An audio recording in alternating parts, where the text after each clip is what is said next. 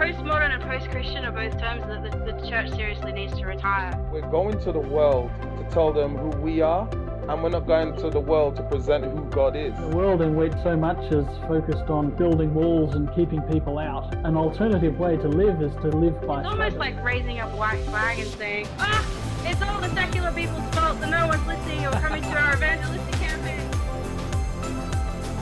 How can we redesign Adventism to be effective at reaching emerging Western culture? That's what the Story Church podcast is all about. Adventism redesigned.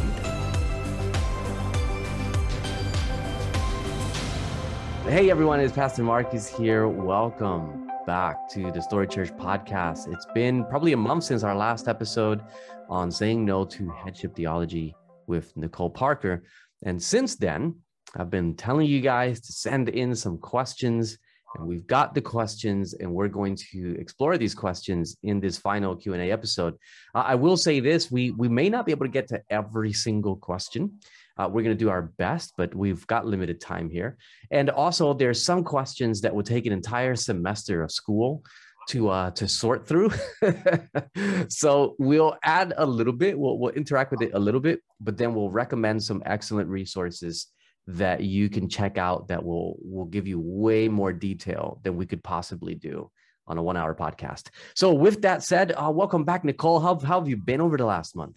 Fabulous. I've been so busy, but classes got out and I watched all my fabulous future pastors graduate, which gives me such immense satisfaction. These are just great young men and some young women that are going to go out there and make a difference in the church. And I love this church. I really want to see God do everything that he wants to do through his people. So yeah, that was great. Then my daughter graduated from high school and my sons have been finishing up the last little bit of homeschool, and it's been a great month. It's good to be back. Yeah, lots of moving pieces. Absolutely, man. No, it's awesome. It's good to have you back. It's been pretty crazy on this side of the ocean. Just lots of COVID happening in Perth right now. I got a nasty flu, but it wasn't COVID.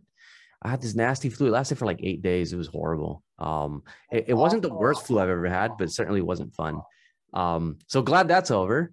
And I still haven't had COVID. Have no idea how. I'm always out and about. You know, I'm just one of those people. I'm just like, I don't know. How have I not had it yet? I don't know, but I'm not complaining either. So, so we're going to dive in, Nicole, and hit the ground running here because we did get quite a few questions. And what I'll do is I'll read them out to you and just get your thoughts. And then if I've got something to add, I'll add something. If not, we'll move on to the next one. But a big shout out to everyone who sent questions through. Thank you guys. These are really meaningful. Got some really, really good questions. And I think we're going to have a fun interacting here with them. Now, Nicole, I did send you a document on Google that's got the questions, but I'm not necessarily going to go in the exact order that they're there. So if that's okay. I'm going to start with the third one because I feel like it's a good one to start with based on where we left off, and then we'll just go through the rest of them as best as possible. So here's the first one, which is the third one on the paper.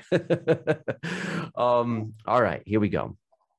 It says, the thing about Jesus dying for us out of submission to the Father, if Headship Theology was right, was a big wow moment at first. But just seconds after, Luke 22:41-42 came to my mind, and I'm confused now.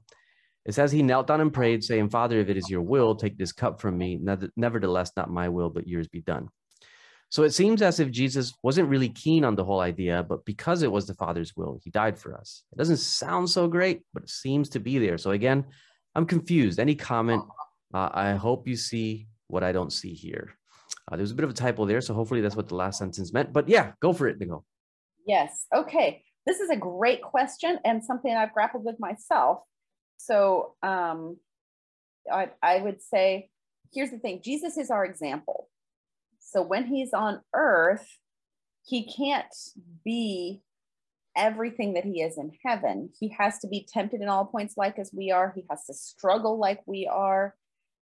And so he has to model to us what submission to the Father looks like. In other words, when Jesus, like, for example, when he says, nobody knows when I'm going to come again except my Father only. and I don't even know. That doesn't mean that for all of eternity, he doesn't know. Like he's up in heaven right now, just guessing, going, one of these days, I don't know. But during his season on earth, he was in a specific situation in which he was acting and living as a human being, showing us how to live as human beings in full submission. So when Jesus says, nevertheless, not my will, but yours be done, he can't see through the portals of the tomb. He doesn't know, except by faith, that he's going to be resurrected. And everything in him is just screaming, get out, get out, get out. I don't want to do this.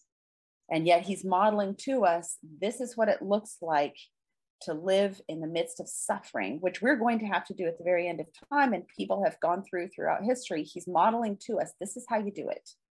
You just let go of what you want and you do whatever God wants you to do in full surrender.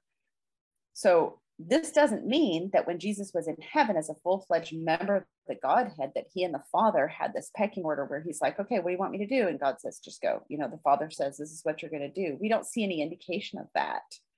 But what we do know is when Jesus came as a baby, he had to learn. He didn't come out of the womb and immediately start talking about theology. Yeah. He is, he is just a baby in a manger, helpless. And then he grows up and learns things. He learns obedience by the things that he suffers. So during Jesus' time on earth, he is not in the same state as he was when he was in heaven. So when he was in heaven, I think this is a perfectly logical theology that in heaven, he and the Father, as, whatever you'd think, adult equals, as members of the Godhead ruling the universe, made decisions together. And yet Jesus, as a man on earth, modeling to us, this is what it looks like to live out this surrendered relationship with the Father. He shows us, this is how you say, not my will, but yours. Yeah. Does that make sense? Yeah, absolutely. And, I love that because I think, this might be a little bit slightly on the nerdier side of the equation. But a lot of times what I find is when it, we don't believe, when it comes to the Trinity, we don't believe that there's three separate gods. And that the three gods are in sort of like a, negotiating with each other, should I do this? Should I do that? Who's going to do this? It's not three separate gods in an active negotiation. Right. It's one God. And there's three beings that compose that one God, but they're one in will. They're one in spirit. They're one in heart. There's no negotiations taking place like they're in constant disagreement with each other, or on two completely different sides, two different desires, two different hearts, or three for that matter. There's a unity within the Godhead that is just organic to it. And it's a mystery. It really is. I can't pretend to be able to fully explain that in limited human language. But I think we recognize that theologically, that there aren't three gods, that there's one God. They're united as one. There's three beings in one God. But oftentimes when it comes to the cross, we treat the Trinity as though it is three separate beings, or at least the Father and the Son as like they're two separate beings, So for all of our theology, they're one. And at the cross, all of a sudden, they're two totally separate beings. Jesus wants this, the Father wants that, and I think that's pretty dangerous, to get to the cross and split them off that far. Yes, there are ideas and language that might seem to indicate that, because human language is never going to be able to fully articulate the mysteries of divinity. But we have to keep that in mind. The Father and the Son are one in heart. They're one in spirit. They're one in desire. They're not in a what's the word I'm looking for? In a bickering battle with one another to see who's going to get their way. And then because the Father has more power, Jesus is like, fine, I'll do it your way, and yeah. So if you come at it with this perspective, it's easy to read these texts and say, Jesus didn't really want to do this, but because the dad has so much power, he's like, fine, I'll go through with it. That would mean that we've switched from a theology where God is three in one to a theology where there's actually three separate gods, and the one with most power is the one who's getting his way here. And that's not what's happening at all. As you said, Jesus in his humanity is wrestling and struggling with the very reality that he's experiencing, you know, the suffering and the temptation and all of that, you know, and every part of his nervous system. Oh, by the way, I think I'm getting some background noise on your end. So I don't know if you might want to mute your mic. I don't think I have anything here, but maybe there's something I'm missing. Everything's quiet as far as I can tell here. For the moment. It could actually be my voice coming back through yours. So if you mute it, let me just give it a, yeah, it's gone. All right. Yeah, that's probably what it is my voice coming back. So as I was saying, you know, Jesus is like every part of his nervous system is, you know, screaming, get out, because that's what, you know, human nature does. And yet he's like, hey, I'm going to trust in my Father. I'm going to trust in his will. I'm going to do what he's asked me to do, which is precisely what Jesus himself wants to do. But his human nature is screaming, no, run away, you know. But deep down inside, this is what Christ wants to do. So yeah, I think it's possible to hold these two in tension and that they both be true at the same time. Go on. Absolutely. There are three persons in one being. And when the Father comes down to be as close as he can to the Son who's on the cross, Jesus can't feel the Father there. He feels like he's alone, and yet he's not. So we see how two different persons can be as one being, living out utter self-sacrificing love, and yet one is in surrender to the other one as a model to us. And then, you know, it says, because he was willing to do this and empty himself like this, therefore God has exalted him to the highest position, because he's the safest being in the universe. God himself is the safest being in the universe to be exalted. So hopefully that answers that question. I know we're kind of going over it. You know, it's such an important and powerful concept that I'm really glad that question came in. Yeah, absolutely. And for those listening as well, to remember that, you know, the context of this question, because there's lots of different angles that we can touch on this, but the context of this question is really fundamentally rooted. And this is the context of every question we're exploring. Is God from eternity past a hierarchy of power and control? Or is he an eternal community of relationship? And when you understand that God is an eternal relationship, an eternal community of relationship, you can read this text very easily within that framework of God being an eternal community of relationship, and Jesus in this part of his mission and his humanity submitting to, you know, where the Father is leading him and the will that he's been, you know, discovering in his humanity. As you said, he was a baby, he had to learn these things, Mary had to teach him all these things. They're very compatible ideas, the idea of Jesus submitting to the Father and the Father not being, or God not being, an eternal hierarchy of control and power. And that's really where headship theology lands, is the idea that God is this eternal hierarchy of power where the one is in control of the others with no choice in the matter, which is essentially what submission means within that context. Some people try and soften it, and we'll talk about that in a little bit, Nicole, but essentially that's what headship is. And so in that context, when the plan of redemption is made, Jesus would be like, oh, yeah, look, I don't really want to do it, but I suppose if you said so, you know, and that's not the God we see in Scripture. All right, I'm going to move on to the next question. Top of the page here, Nicole, does heaven contain hierarchy? I think this is a good follow-up from what we just explored. If yes, is that hierarchy merit-based or based upon class or created order? If no, what does it mean that he was made a little lower than the angels? And it speaks of that as well as humans. We've made a little lower than the angels, as mentioned in Hebrews. Have we misunderstood this text? That's how the question is framed. Hopefully that makes sense. Go for it. Yes, okay, when it comes to authority, God does have a hierarchy, if you want to call it that, in that the creator of the universe, who knows everything and has all the power in the universe and literally gives life and breath to everything else in the universe, he has authority. He has the right to decide what happens, where it happens, when it happens, and he can obliterate everything in the universe and create everything new. Like, he's on a different level than all of his creation. So yes, there is that, if you want to call that hierarchy, but that's not what I think this question is talking about. I think all of us understand that the creator has a position that the rest of us don't have. We're not all just buddies bumping shoulders with each other here in the universe.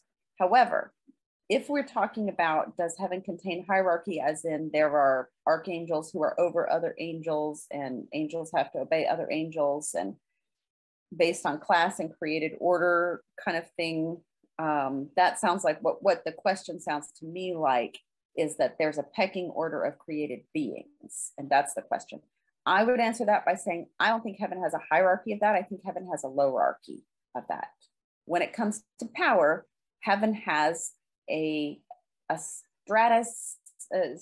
stratifying process by which those who have the most power have the most responsibility to serve. The more power anyone has, the more they're obligated to love, to let go of power, if you will. So yes, there might be some who have extra knowledge, extra gifts. You know, Lucifer was a covering cherub, whatever that means. Whatever that means in this world, we think of like an army where there's the general and he can tell the lieutenant what to do and the lieutenant tells the corporal what to do and, you know, all that stuff. I don't think heaven does that at all. I think Satan's army probably has a power-based hierarchy where those who are higher control those who are lower out of fear. I think heaven has the opposite.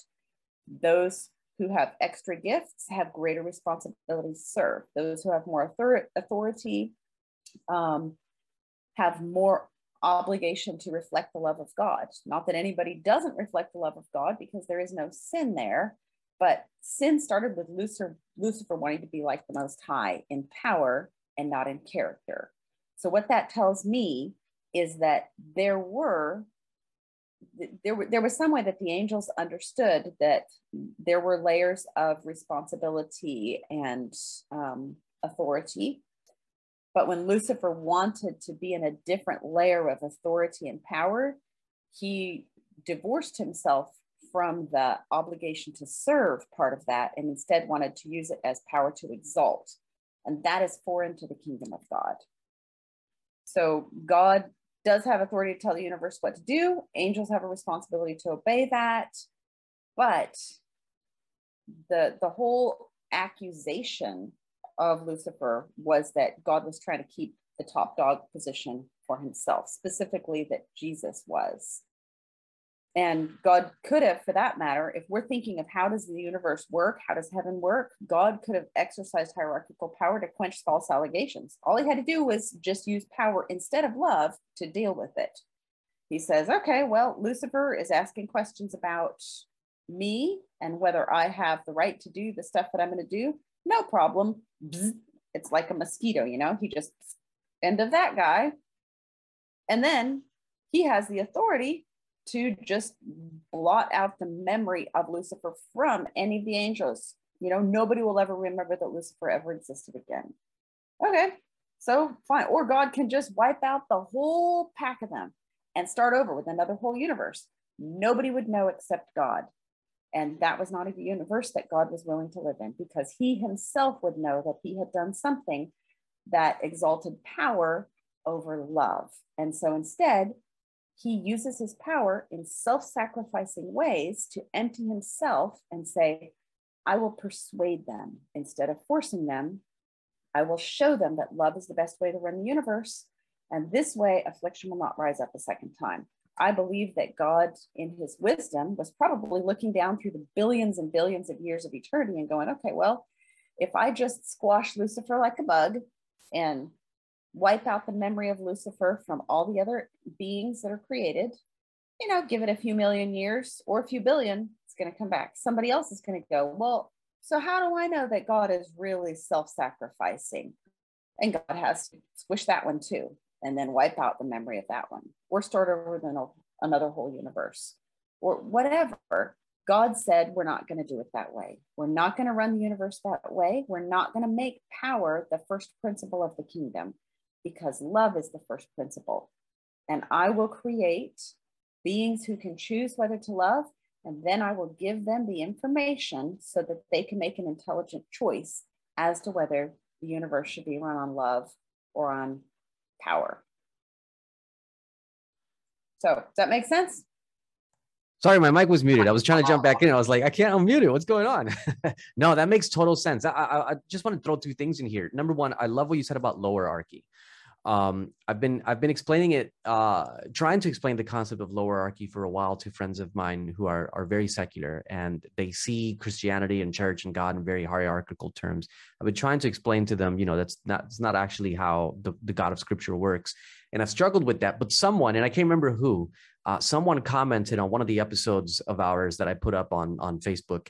And I've never forgotten their comment, and I've been using it ever since brilliantly. And I can't remember who it was, but if you recognize this from one of your comments, shoot me a message and I'll send you your royalties that are due, because I've been using this ever since.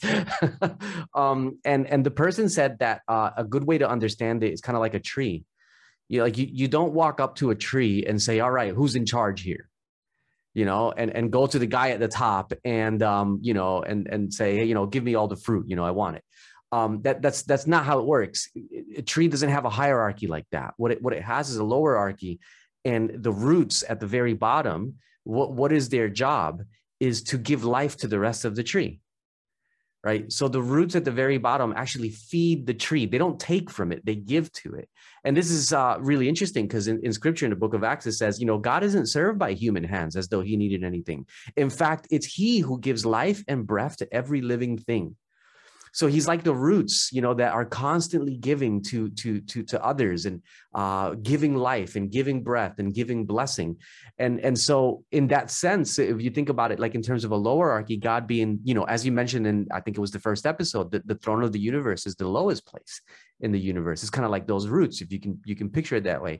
And it gives to the rest of the, to the rest of the universe, to all the living beings. And I was telling a friend of mine this, and saying, because he's a very secular guy, but he'd gone to a rehab facility that was run by a church, because he had a really, really bad drug addiction.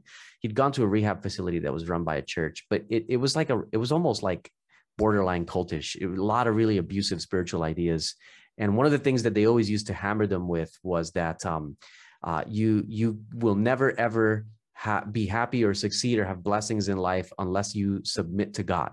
You have to submit to God, or else you won't be, he'll never bless you. And that he really struggled with that, because his father was very abusive.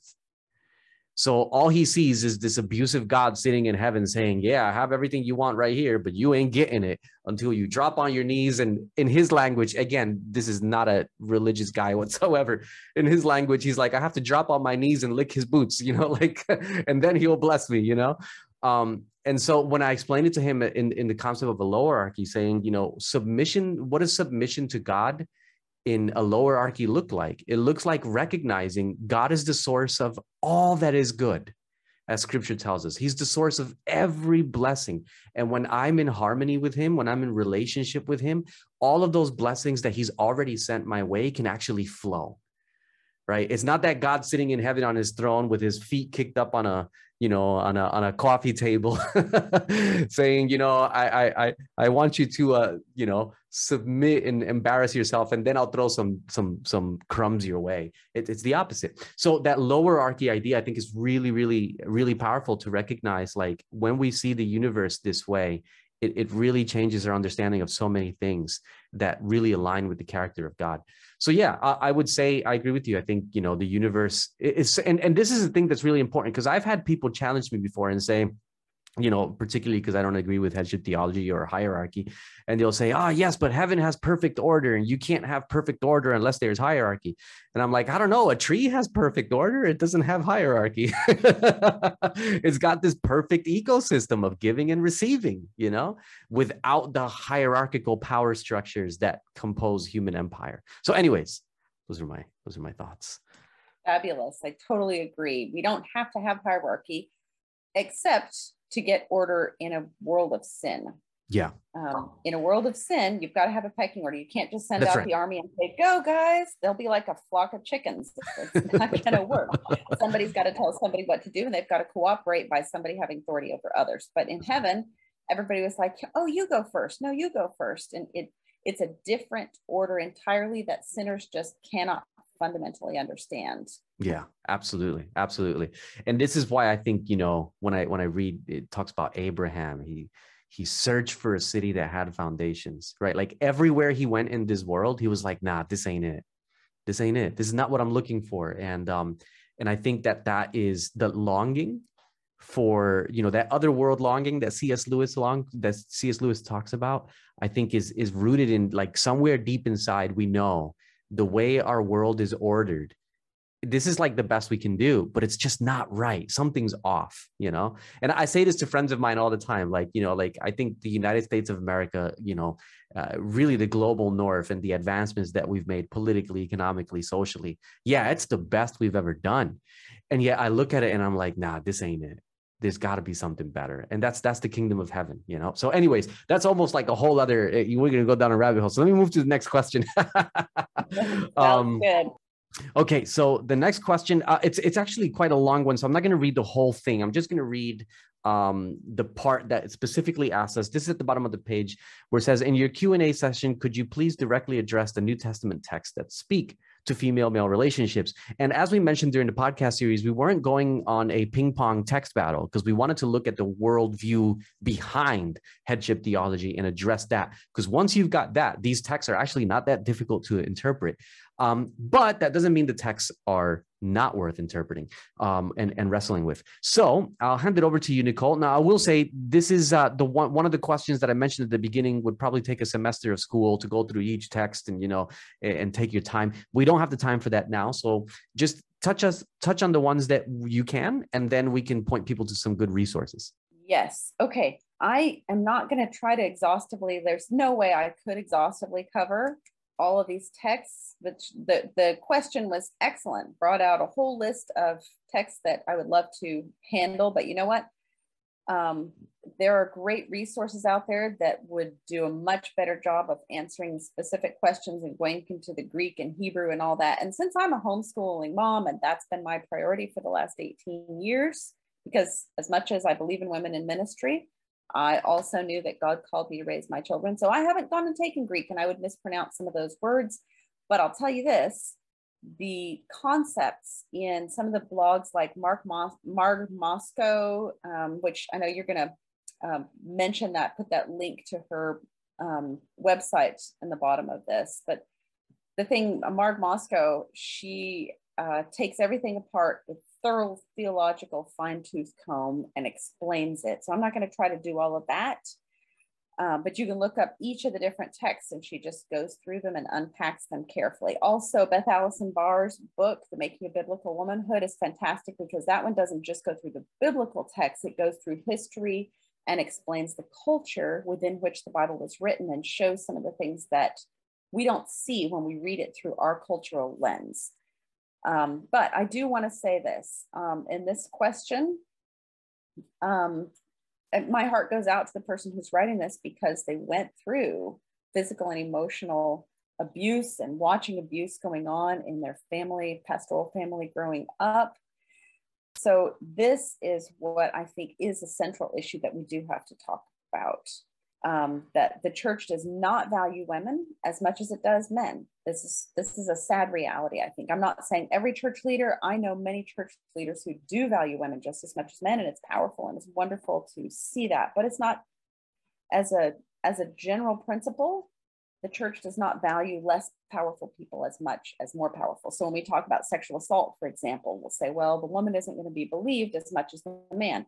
Mostly true, but we also know that victims of abuse, even if they're male, are not going to tend to be believed as much as the person in power who is an abuser.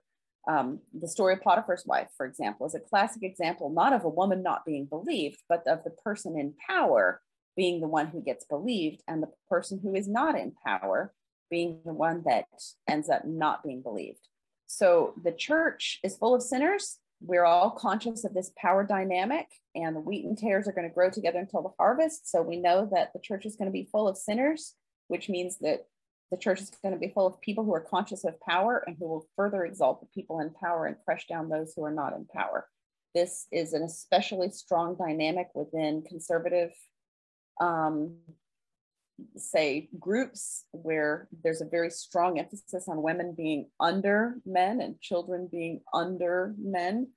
And I think it's very important that we at least acknowledge that and point that out. But also, I want to say Jesus himself went significantly out of his way culturally to make the point that women were equal to men in his eyes.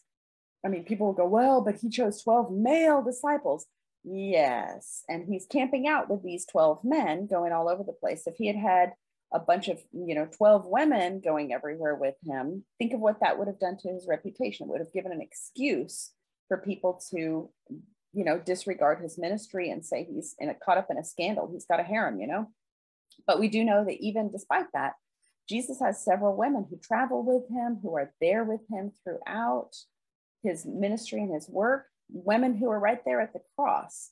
When the disciples, including these 12 wonderful guys that Jesus has chosen to, be the backbone of his new church, they all take off. It's the women who are still there, the women who are there to take his body to the tomb. And, John and others may come back and forth, but I think one of the main reasons the women are still there is because the women weren't trying to use him to get power for themselves. They weren't going, yes, we're going to be on the right and left hand of the thrones, because they knew thrones were never going to be for them. They had given up on that. They loved Jesus. They weren't trying to use him.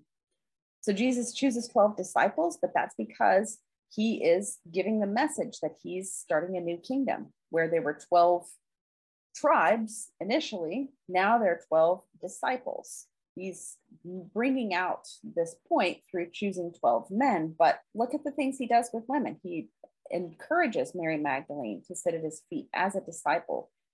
That's not normal. We don't really understand the cultural dynamics that were going on there to let a woman be behaving as a disciple. He talks to the woman at the well, sends her as the evangelist. That's like unheard of. Women don't even have authority. Like they can't even testify in court. And she's the one who goes to the city, and she's a woman of poor reputation. He sends Mary Magdalene to tell all the disciples. He doesn't even appear to any one of these men, which would have been a no-brainer. If you really want this to be taken seriously, you appear to men. You don't appear to women or shepherds or these people that have no reputation. So Jesus is getting that message across all the time of lowerarchy, not hierarchy.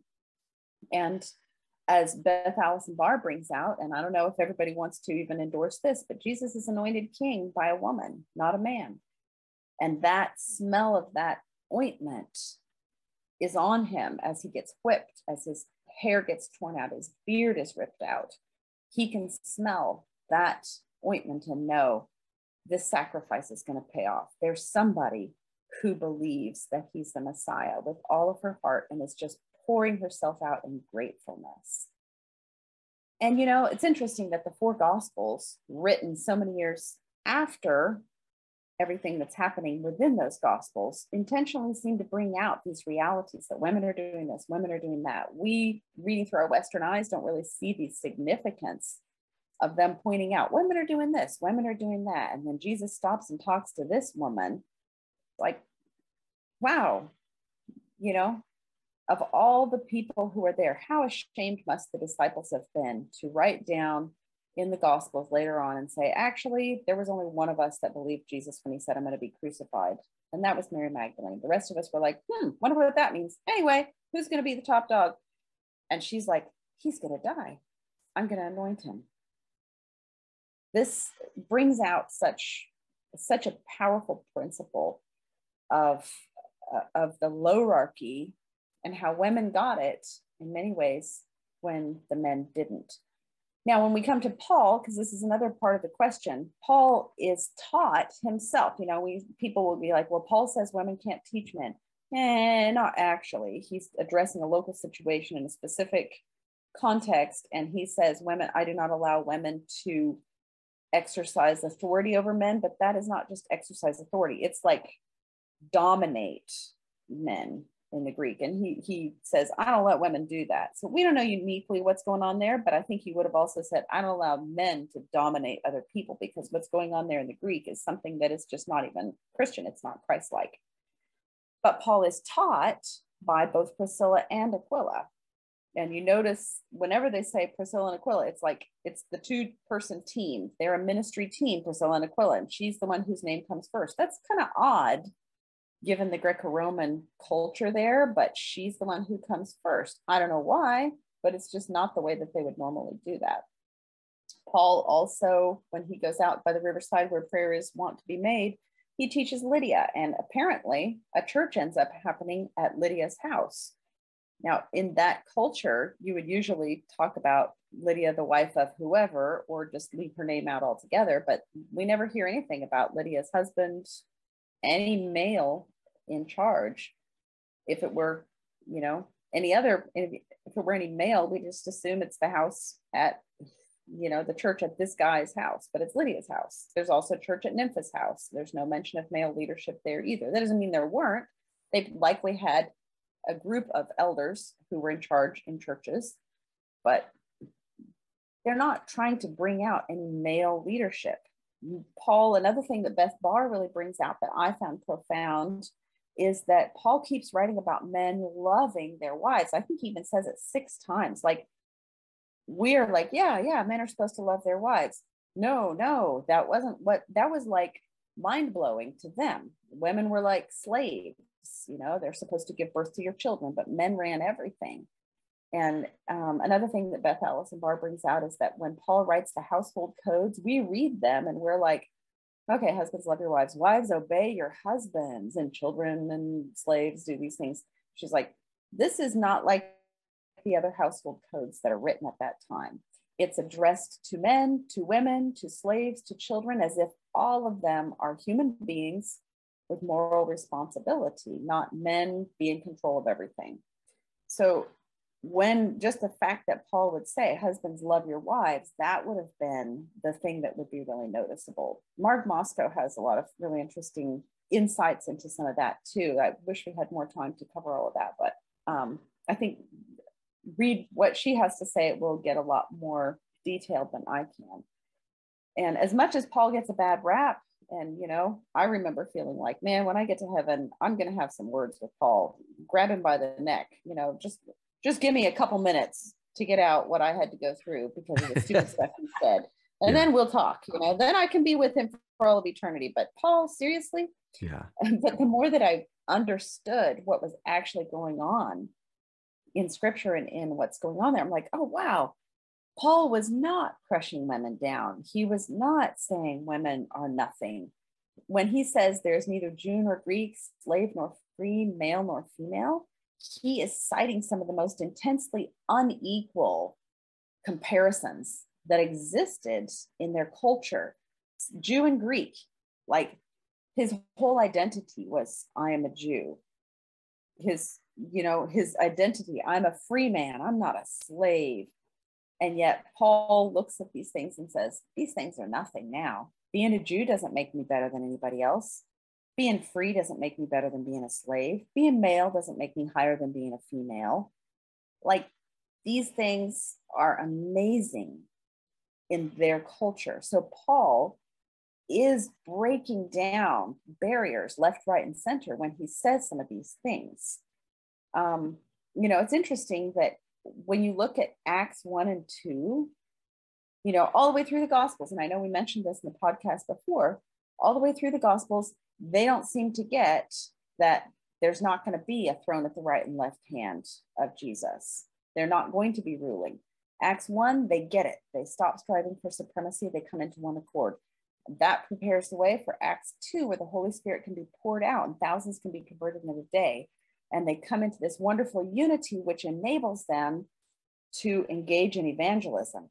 But immediately, God starts breaking down barriers, saying, now that you guys all understand that Parthians, Jews, Medes, all these people are one in Christ. And of course, they're kind of implying still that the Jews, they still think the Jews are more important at that point. Like, God pours out the Holy Spirit on a bunch of racists in Acts 2, honestly. They still don't think the Gentiles can be saved. But look where it goes from there. God's like, all right, now that we've taken care of that, let's start working on showing you guys that everybody is potentially my child. In Acts 10, we have Peter and Cornelius, and Peter says these groundbreaking words. God has shown me that I should not call any person common or unclean. God shows no partiality, but in every nation, anyone who fears him and does what is right is acceptable to him. Where just a few days before, God's showing him, rattlesnakes and hippopotamuses and saying, yeah, things like this are not unclean anymore. And he's like, are you kidding me? No way. So God confronts their nationalistic entitlement and supremacy and says, actually, everybody's created in my image. And then Acts 11, there's no fight because they've already gotten the Holy Spirit. The Christian leaders, when Peter tells them the story, they're like, they sit there in stunned silence and they're like, oh, so to the Gentiles also, God has granted repentance that leads to life. And then you see next, it goes on to, Acts 16, Lydia, who is going to be a future church leader, is brought into the church. She's not Jewish. She's a believer in the true God, but she's apparently Gentile. And so it's funny how God says, all right, guys, now that you all understand that I want all of you to see each other as equals instead of competing for the highest place, like you did all through the Gospels, now let's get into Gentiles are not dogs. Now let's get into women are not dogs. Like he has to break down their barriers to help them to see everybody is made in my image. And perhaps it's significant that God has to confront their sense of superiority as Jews even before he confronts their superiority as males. Like, they're like, okay, it's a tough one to swallow, but Gentiles can be human beings. Wait, women too? Oh, wow. He's making this progression of leveling the playing field. So it gets to where Paul says, there's neither Jew nor Greek, bond nor free, male nor female. We're all one in Christ Jesus. This is the gospel washing over people and taking away the strife for supremacy and helping them to see that every person under heaven is a potential follower of Jesus. There are at least 18 women in Paul's letters. Some of them are in positions of spiritual leadership. Phoebe, Priscilla, Nympha, Timothy's mother and grandmother are his spiritual teachers. And Paul specifically says it. He's not like, well, Timothy came along and I took over and taught him. He's like, actually, his mother and grandmother taught him, and then I came along. So he's not seeing the women as nothing. So we read through our lens of our cultural perspective, and we're like, how come he's not making women be equal to men? And we don't see how Paul is breaking down barriers left, right, and center and showing that this tremendous, astonishing amount of countercultural female leadership, honestly. Absolutely, man. Absolutely. And I think when we recognize that, and it's one of the things that I love about what you're saying here, when it comes to looking at these particular texts, like 1 Corinthians 11:14, Ephesians 5, Colossians 3, 1 Timothy 2, 1 Peter 3 are some of the ones that this question mentions. And there's others. One of the things that I think is a struggle for wrestling with these texts is that people aren't seeing the story that the New Testament is telling. They're not seeing the unfolding nature of God's purpose being progressively fulfilled. What they're seeing is just these standalone verses that they want to rip out of the story and then apply without thought, without context, without reason to all time and all place. And this is what, is essentially, fundamentalism. And we talked about this in a previous episode. And two of the books that I recommended were Campbell's books on how fundamentalism crept into Adventism, because the fundamentalist notion is probably the main reason why we're having this problem right now as a denomination. If it wasn't for fundamentalism entering our church during the 1920s and being calcified in the decades that followed, we would not be having this fight. This is a straight up fundamentalist fight, and fundamentalism is not organic to Adventism. It's not indigenous to Adventism. It had to be brought in later on. And so when you recognize, like, okay, so, in fundamentalism, the notion, it's a complex phenomenon, but, one of the notions that's, part and parcel of fundamentalism is that the word of God, every single word that is in the scriptures was directly placed there by God, almost as if the author who wrote the Bible was possessed and God bypassed their individuality just to, he basically used them as his pen. Of course, Ellen White completely disagrees with this picture time and time again. It wasn't just like one or two statements, it's time and time again. She's saying things that today, if you read it to a fundamentalist, they would say she was a heretic, you know, unfaithful, ungodly woman, false prophet, because she straight up says things like, you know, the words of scripture are not God's words. This is exactly like, I remember reading that and being like, oh my goodness, that's weird. And of course, she affirms that the word is God's word, singular, but that the specific words used to communicate it they reflect the personality and the education and the culture of the author. And because God isn't bypassing their individuality is reflected in how they write, which is why some authors in the Bible are, you know, obviously are more articulate than others, which is why Peter complains about Paul. He actually, in one of Peter's letters, he says he has written many things that are difficult to understand, you know, because Peter was a fisherman and Paul was a philosopher. So Peter's like, man, this guy's too complicated. But like their individuality is reflected in the text. And so when you recognize this, you then the problem with fundamentalism is because it denies this, then you can just go to a text and there is no context and you just take it for what it says and you apply it the same way across all time, across all scenarios. But if you don't have that fundamentalist presupposition governing the way you read scripture, it's really easy to read Paul and be like, all right, yeah, this sounds off. It doesn't align with the character of God. So let's understand the context. Let's understand the story that's being told. Let's understand what God is up to in the life of this man. Is it possible that Paul had misogyny? Of course. He's not Jesus. He's Paul, you know.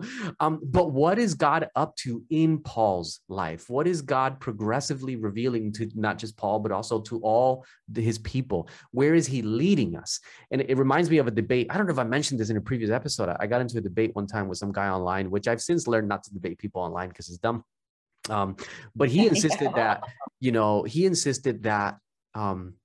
there's nothing wrong with slavery because the Bible doesn't condemn it.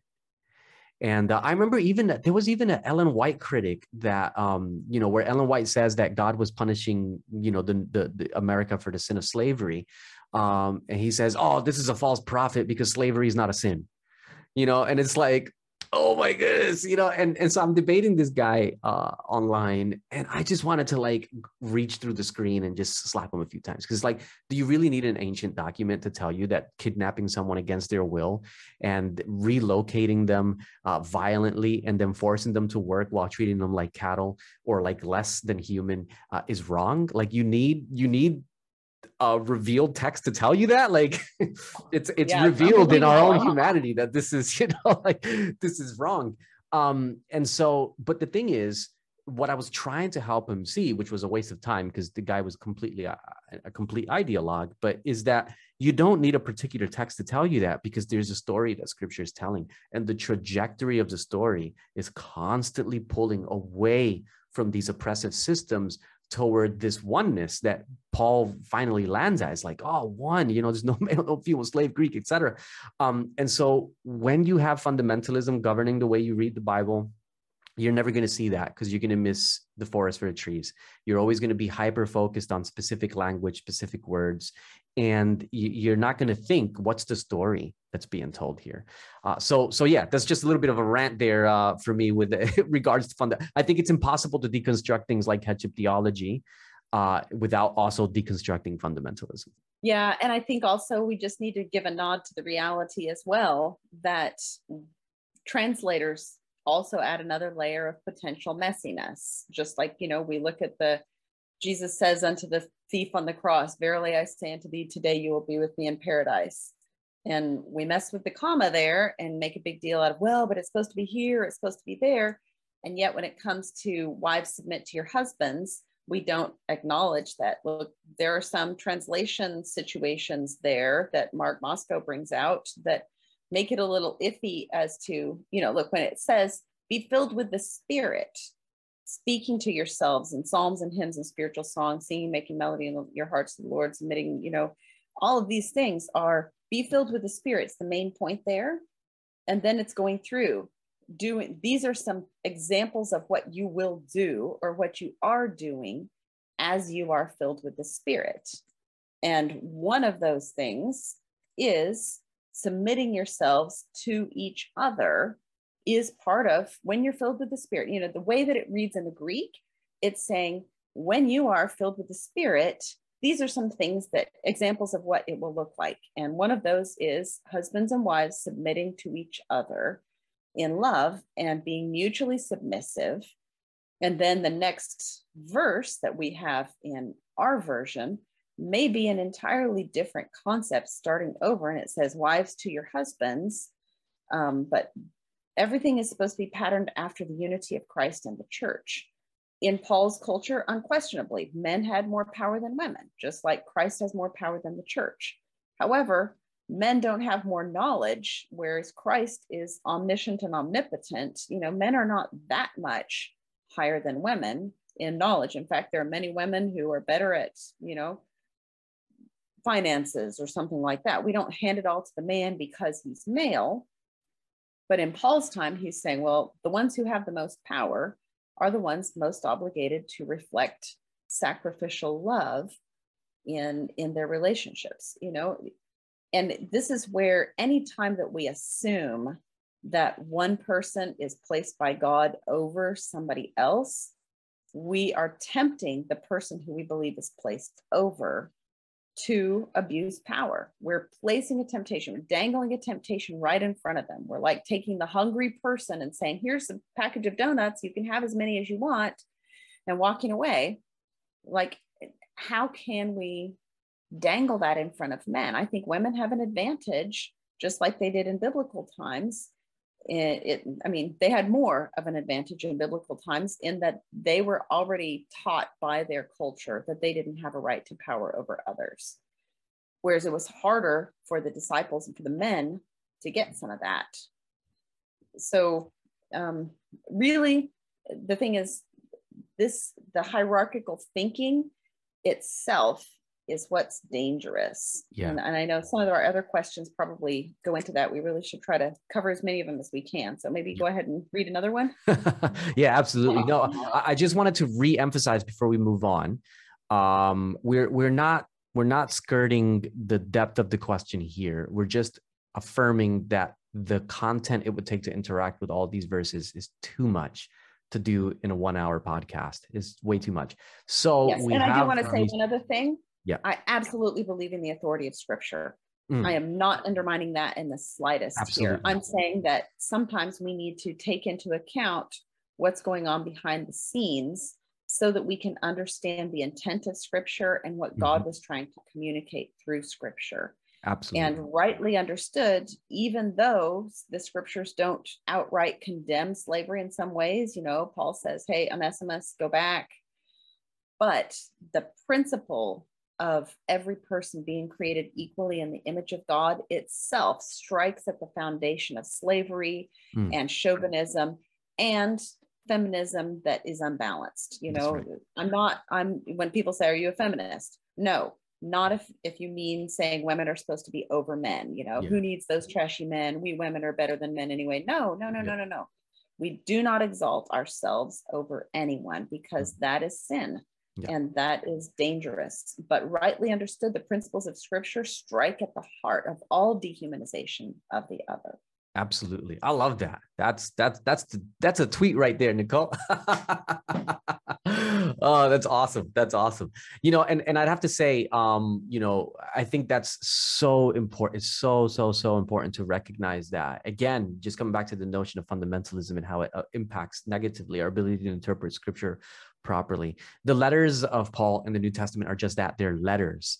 They're letters written to specific people with specific circumstances. And we don't have all the back and forth letters. We've only got some of them.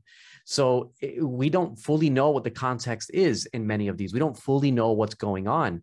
So where there's this dearth of information, we constantly have to re-anchor ourselves in the fullest revelation that we do have. We can't read something for which we have vague information as having supremacy over something that has a full revelation. And the fullest revelation that we have of who God is and what he's like is in Jesus. And all of this needs to be read through the character of Jesus, through the character of God, to fully appreciate and understand what's going on. So anyways, I won't say anymore because we're going to move on. So there was another question, but I think we already addressed it. It's kind of dealing with the idea of Paul and his statements and, the church I think needs to, what the question is suggesting is, how do we deal with that? But I think we've spoken of that already. So I want to ask one more question that's actually not on this sheet. But it does touch on one of the questions that's on this sheet, and that is there was a recent article that came out in the Adventist Review that spoke of headship theology in a positive way. And so one of the questions that also came through asks about a nice headship theology, and of course there was then an article that came out, I think it was on Adventist Today, saying no such thing. Just wanted to get your thoughts, your feedback, because I have interacted with this. There are people who say, oh, headship theology is only bad if you're a mean person, but there can be headship theology where you're nice and kind and you're not abusive. Just would like to get your thoughts. Is it a redeemable concept, or is there a better way? That's a great question.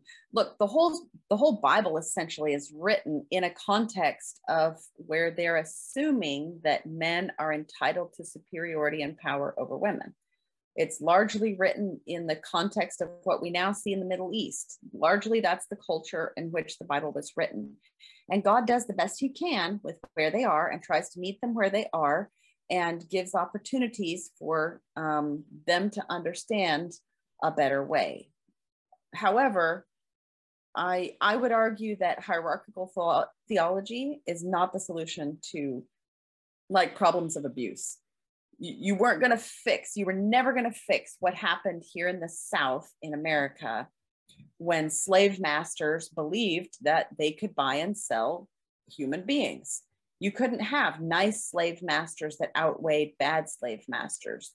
George Washington Carver is taken as a baby and raised by his white slave masters who put him through school and treat him wonderfully. And that's awesome. And that might be an example of how hierarchical theologians, if you will, tried to live out the gospel while still holding on to their entitlement theology. But you were not going to have a whole South made of slave masters who raised a nice slave baby boy and taught him to read. And it just wasn't going to happen, because I would argue that the abuse problem is baked into hierarchical theology. It's a feature. It is not a bug. It is, whenever you have a combination of sin, which fundamentally is a temptation to self-exaltation combined with assumption of entitlement to power, you're going to find abuse. And even where you have men who are deeply committed to Christ, doing everything they can to extinguish self-exaltation in their hearts, when you feed them an assumption of entitlement to superiority over women, you're going to tempt them to abuse. You're going to tempt them to promote themselves. Who wants to wipe up the vomit on the floor, right? Who wants to change the dirty diaper that makes you want to gag? If you believe that you're entitled to not having to do that, it's going to take extra commitment to Christ for you to say, let me take the lower place. Let me do that. You go put your feet up. I'll scrub the kitchen floor. This is it. You're not going to, even if you'll get the occasional man who rises above that and becomes even more self-sacrificing than his wife, because he still believes in his soul, I'm entitled to not having to do this, but out of love for her, I'll do that. Great. That's awesome. That's fabulous. But what you've got is it's a bicycle where the handlebars are sideways, and it's going to keep on going to the side, and you're going to have to keep on pulling hard to keep it on the right track. And it's like great communism. Analogy, by the way. Let me just say that. Why does communism never work? Because it is fundamentally at its core mixed with sin. When you give power, as in opportunity to abuse to people, and then you tell them, but you really shouldn't.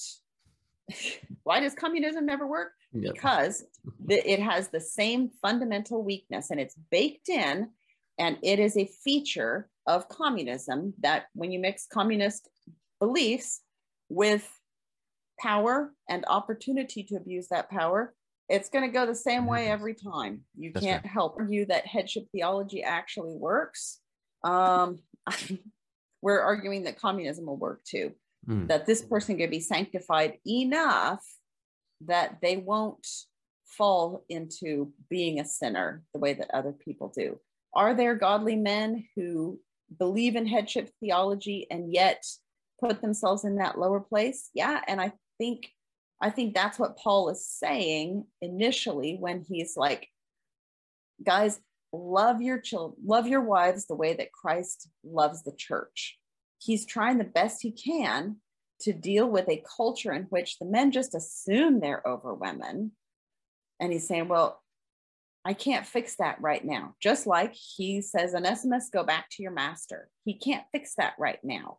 But he's teaching them a theology that, just like with Onesimus, was going to strike at the heart of slavery, because once the master goes, oh, wow, he's made in the image of Christ, bought with his blood, equal to me, he can't keep treating him like an inferior. And so that whole theology, like combined especially with what we see in our culture, you know, like an evangelical culture and most of the marriage resources and sex resources out there, honestly, they teach that sex is for men, not for women. And it's woven in, it's baked into the materials. And as Rachel Den Hollander said, that especially in more conservative circles, there's this viewpoint of women that views women primarily by their sexuality. They're either dangerous to a godly man because of their sexuality, or they're a means to sexual fulfillment. You can't help it. The bicycle will fall off this side of the road, or it'll fall off that side of the road, because you've made it into something that's about male entitlement. When you assume a person is entitled to superiority, male or female, you tempt them to sin. And the temptation, even if the person is able to overcome it, is going to cause so much sin, so much damage. We need to get rid of it. We need to understand that it all comes back to the core of what is the character of God. If God is a God of love, then hierarchy isn't the solution to anything. If God is a God of pecking order of power, then the universe is in deep, deep trouble. Absolutely. Could not agree more. So well said. Nicole, I'm out of time, and I'm sure you're ready to relax for the evening. But thank you so much. I mean, this has been an absolutely incredible series. I mean, we've gotten lots of stories as well. I had some stories here that I was going to read out, but I'm really pushing my time here. But we did get lots of stories of people writing in saying, you know, this is my experience with abuse in the church. This is how the church handled it. This is how pastors handled it. This is how elders handled women who were being abused, wives, mothers, who were basically hung out to dry because of a theology that justifies male headship in this really nasty hierarchical way. And I do believe 100% that, you know, because my thing is mission. I'm a mission nerd, and I really do believe 100% that we will continue to struggle missionally. The correlation, right? There's a correlation between our missional ineffectiveness as a church, which is clear. We all know it's there. And the toxic, unhealthy beliefs that we continue to espouse and promote about God. But the good news, which is what really excites me, is that Adventism was literally born to protest these ideas. Like, that's why Adventism, in my opinion, sorry to all my liberal friends listening, by the way, Adventism is the apex of the Protestant Reformation. Absolutely. It is the rebellion against this hierarchical thinking. That's why it was rooted in anti-racism and born in a context of God saying, I'm going to choose a woman to help lead this movement, and she'll have more authority than any of these men. God himself put his fingerprints on this church, and he did it in a specific way to say, we are going to get rid of the hierarchical thinking from day one. And we've gone right back to it, but that's because of sin. And God is trying to free us from it. It's not a side issue. Women's ordination, side issue. It is, to me. I'm like, who cares about whether we can pray over women or not, whether we'll let them organize churches or not? That's not the real issue. Those are the leaves on the tree. Get to the root issue, which is the character of God, that he empties himself, taking the form of a servant, that this is the way he proves that love is the answer. And when we do that, the leaves will wither up and fall off on their own. And we will see an Acts 2 experience happening in the church where thousands will be converted in a day, and the world will sit back and go, what is going on with those people? That they stand against racism, they stand against sexism, they love LGBT plus people, they live out the gospel, and they don't stand for sin. They don't tolerate sin in their midst. They don't tolerate abuse. They don't tolerate immorality. But look how they love in the midst of everything. Yeah. Because we will be letting go of that thirst for power. And that is everything. Living out the love of God when his character is perfectly reproduced in his people, as a people who love God first and love their neighbors as themselves. That's when Jesus will be able to take us home. That wraps it up. I mean, that is it. Can you believe that? That's wow. That's crazy. We are now done with Paternar Season 6, Saying No to Headship Theology. I just want to give a huge shout out to Nicole Parker for her incredibleness in being willing to be a part of this, to take time out of her incredibly busy schedule for these interviews and for these conversations. Nicole, you were an absolute champ. Thank you so much for contributing and for taking the time to be a part of the Story Church podcast. Also, just a few notes in closing. This was our final episode for this season. This is the episode where we did our Q&A, but I am certain, beyond a shadow of a doubt, that many other questions remain. Our objective in this Paternar series wasn't to go on a ping pong battle with Bible verses. It means this, it means that, it means the other. What we wanted to do in this Paternar series was explore the metaphysic, right? The big underlying theme behind it, the systematic connection between headship theology and abuse, and also looking at some of the historical bits on how this theology has crept into Adventism and how it's negatively impacted our message, our mission, so much going on there. So really, our primary objective in this series was to look at that broad picture. Once you understand that this broad picture of headship theology is not biblical, though, questions do still remain. For example, what do you do with Paul? What do you do with a lot of these verses that really seem like that's what they're saying? And we handled a little bit of that in this final Q&A. We also touched on it slightly during the series. But before we were looking more at the big picture than at the specific verses, we didn't get to explore individual textual difficulties at length. So for that reason, we have an actual show page for this particular Paternar series. It's on the Story Church Project website.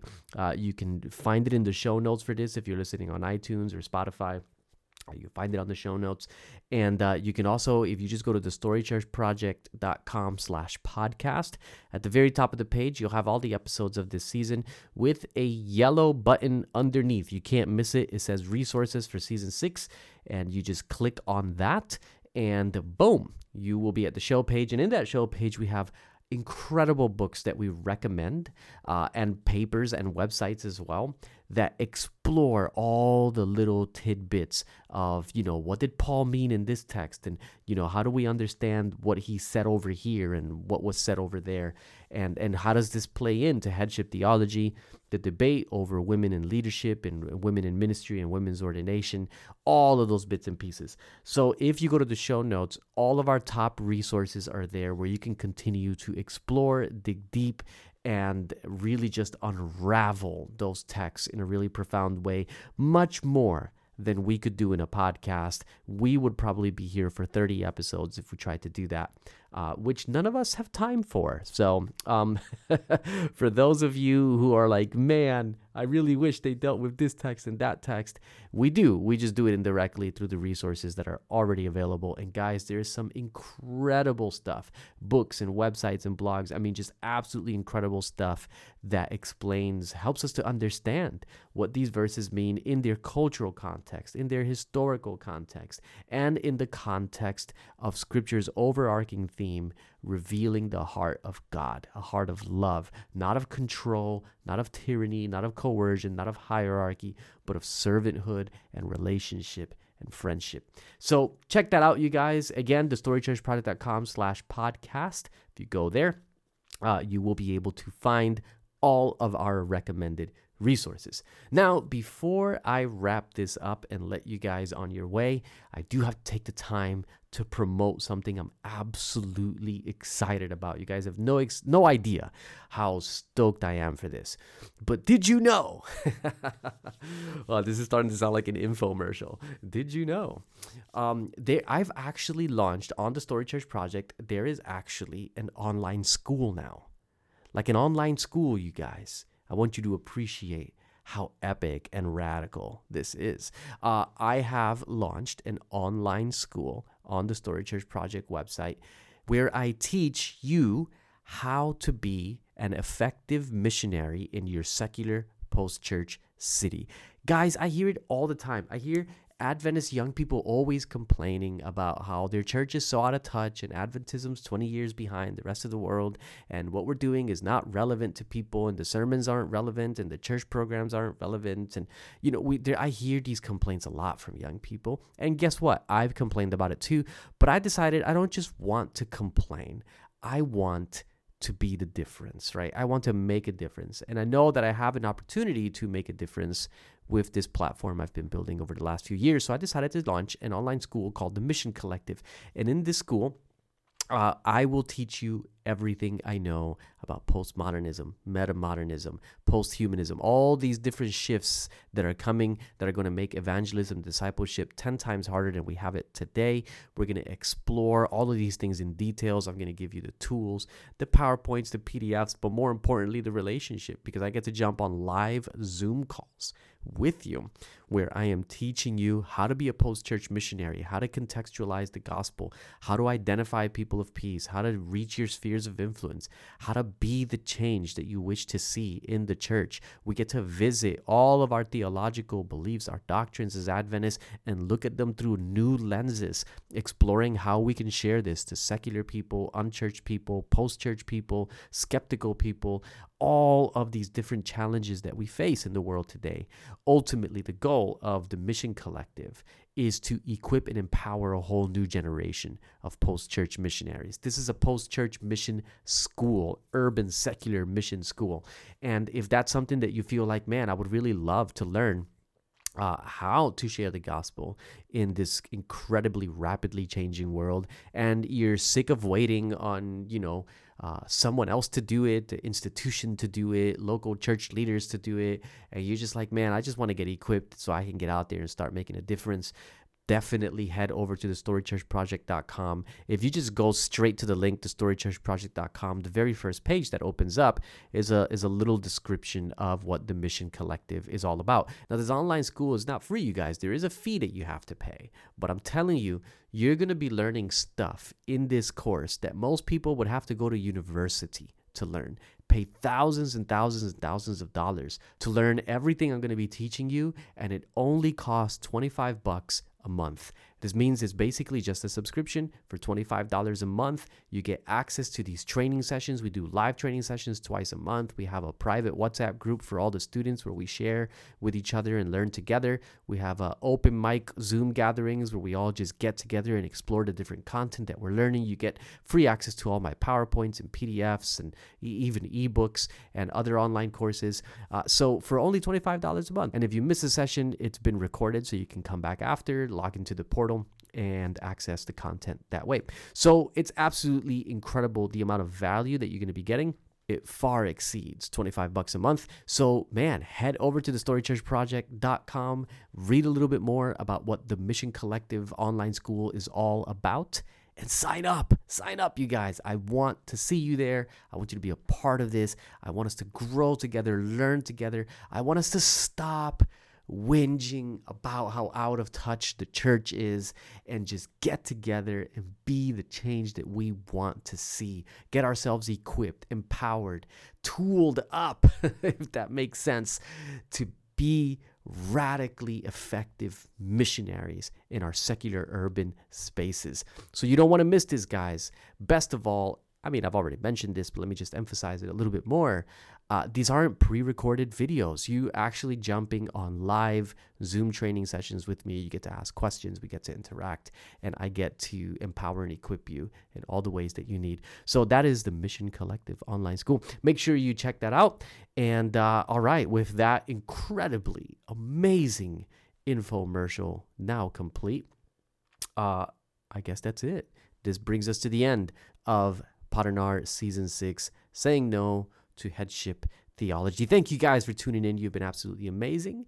And I'm going to take a little bit of a break on the podcast, and I'll be back with something super awesome. Not quite sure what it'll be yet, but it's going to be incredible. Until then, keep building the kingdom.